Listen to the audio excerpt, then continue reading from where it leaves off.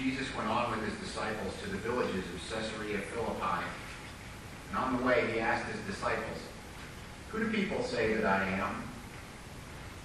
And they answered him, "John the Baptist, and others Elijah, and still others one of the prophets." He asked them, "But who do you say that I am?" Peter answered him, "You are the Messiah." And he sternly ordered them not to tell anyone about him. Then he began to teach them that the Son of Man must undergo great suffering and be rejected by the elders, the chief priests, the scribes, be killed, and after 3 days rise again. He said all this quite openly. And Peter took him aside and began to rebuke him. But turning and looking at his disciples, he rebuked Peter and said, "Get behind me, Satan. For you're setting your mind not on divine things, but on human things." He called the crowd with his disciples and said to them, "If any want to follow me, if any want to become my followers, let them deny themselves, take up their cross, and follow me. For those who want to save their life will lose it. Those who lose their life for my sake and for the sake of the gospel will save it. For what will it profit them to gain the whole world and forfeit their life? Indeed, what can they give in return for their life? Those who are ashamed of me and of my words in this adulterous and sinful generation, of them the Son of Man will also be ashamed when he comes in the glory of his Father with the holy angels." Thanks be to God for his word.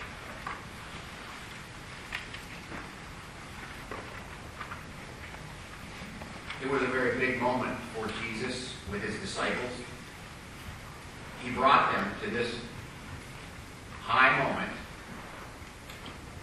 to teach them a most important lesson, and actually to teach all posterity. Jesus got into the idea by asking them, "Who do people say that I am?" And then he eventually said, "Who do you say that I am?" That was the point. That's where Jesus was going. I don't really think he was that interested in what the people at large thought. He was very interested in what these 12 who had been pouring his life into, what they were making of him. It was a high and important time for Jesus and his disciples.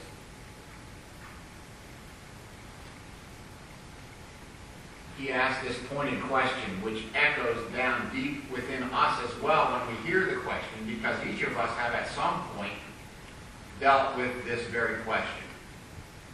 It's as if the Lord Jesus was speaking to each of us at some point in our lives. We have had that question come to us. We've almost sensed the Lord say directly to us, "Who do you say that I am?" Peter, under the influence of forces and powers not in his control, proclaimed, "You are the Christ." Jesus accepted, approved his answer.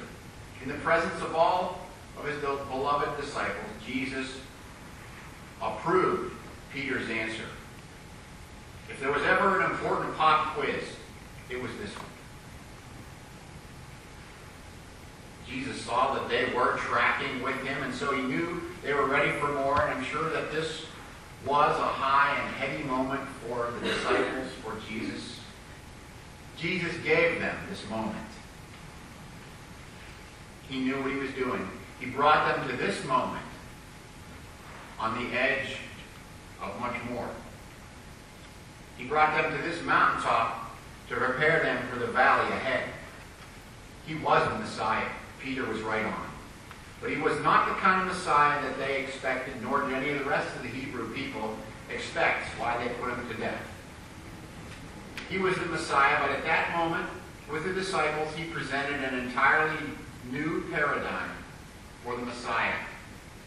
Actually, it wasn't entirely new. It was predicted in the prophets, in the prophecies of the past. Somehow, the conventional expectation of God's people became that the Messiah would come and deliver them from Roman oppression and establish in a physical way the kingdom of God.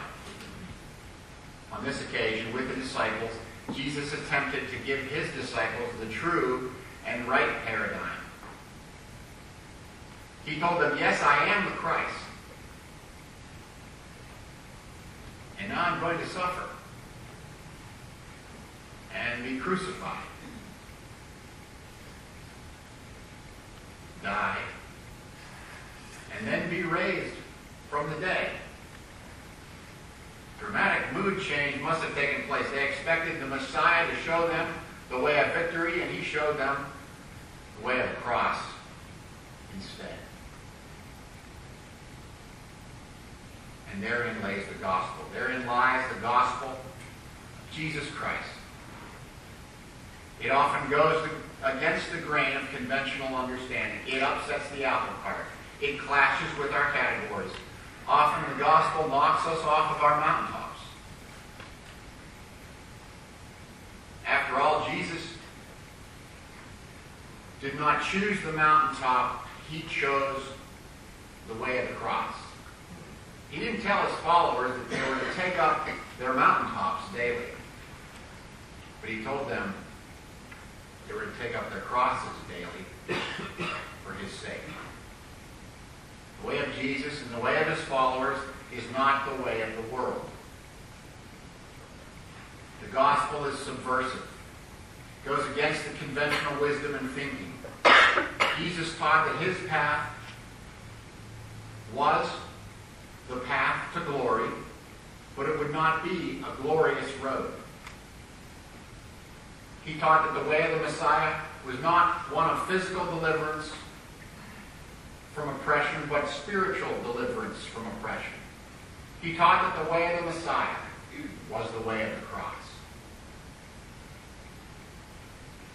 When the Jesuit missionary Matteo Ricci went to China in the 16th century, he brought along samples of various religious art to illustrate the Christian story for people who had never heard it.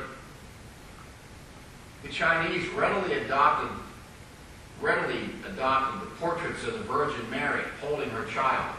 But when he produced paintings of the crucifixion and tried to explain that the God-child had grown up to be executed, the audience reacted with revulsion and horror. They much preferred the Virgin and insisted on worshiping her rather than the crucified God.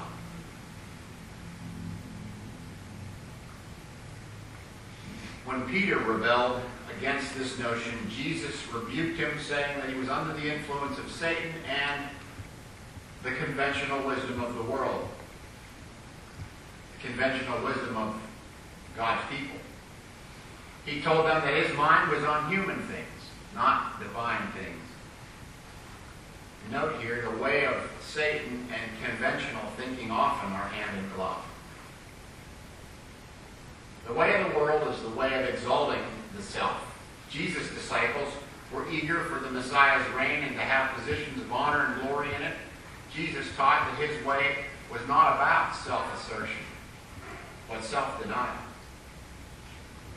Following after Christ meant hanging out with the weak, the marginal, the rejected of our world. It means giving up our titles, taking up the towel and the wash basin to wash someone's feet. This is a divine thing, not a human thing. It's a human thing to accumulate much of the world's goods, as much of the world's goods as we can. It means grabbing more and more of what the world has to offer. We seek after things and pleasures and honors and positions and status in the world. Jesus calls us to forget such things. He asked, what does it profit us to gain the whole world, but to forfeit our life? Our culture teaches us to continually seek to gain, to fill up our storehouses. In our economic marketplace, this security is being shaken. Christ teaches us to continually give away stuff, to continually give away our lives for the sake of others, and ironically, we will be storing up treasure in heaven. It's a human thing and not the way of Christ to think that we can do do it all on our own. Pride tells us that we can do life on our own. We don't believe that we depend upon Christ for everything. It's a divine thing to understand and believe and to humbly admit our dependence on Christ. Jesus said if we're embarrassed by him or deluded into thinking that we don't need him, that we've somehow succeeded without him, then we're in for a big come down. Lord, help us to distinguish between divine things and human things. Help us to distinguish between divine thinking and human thinking. Christ's way is subversive. It changes our ways, replacing them with Jesus' ways. The way of the cross is giving of self for the sake of others. It's acknowledging our dependence upon God for everything. It's being honest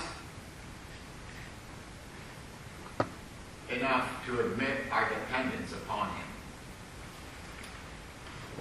Bearing our crosses is not about putting up with various weaknesses. It's not about putting up with particular afflictions or handicaps.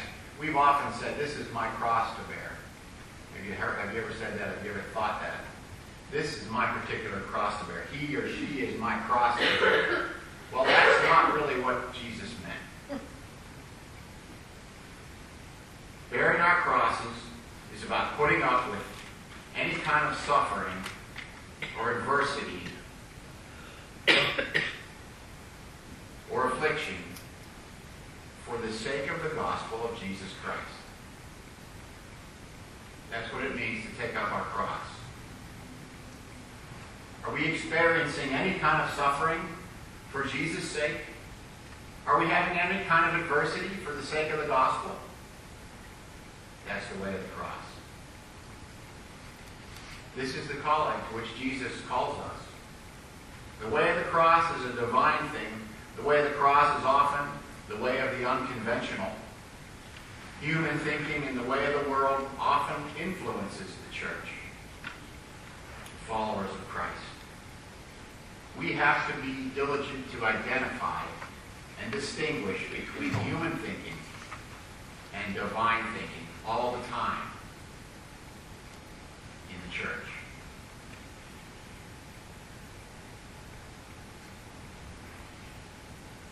I think it was last summer that I taught us all something that I learned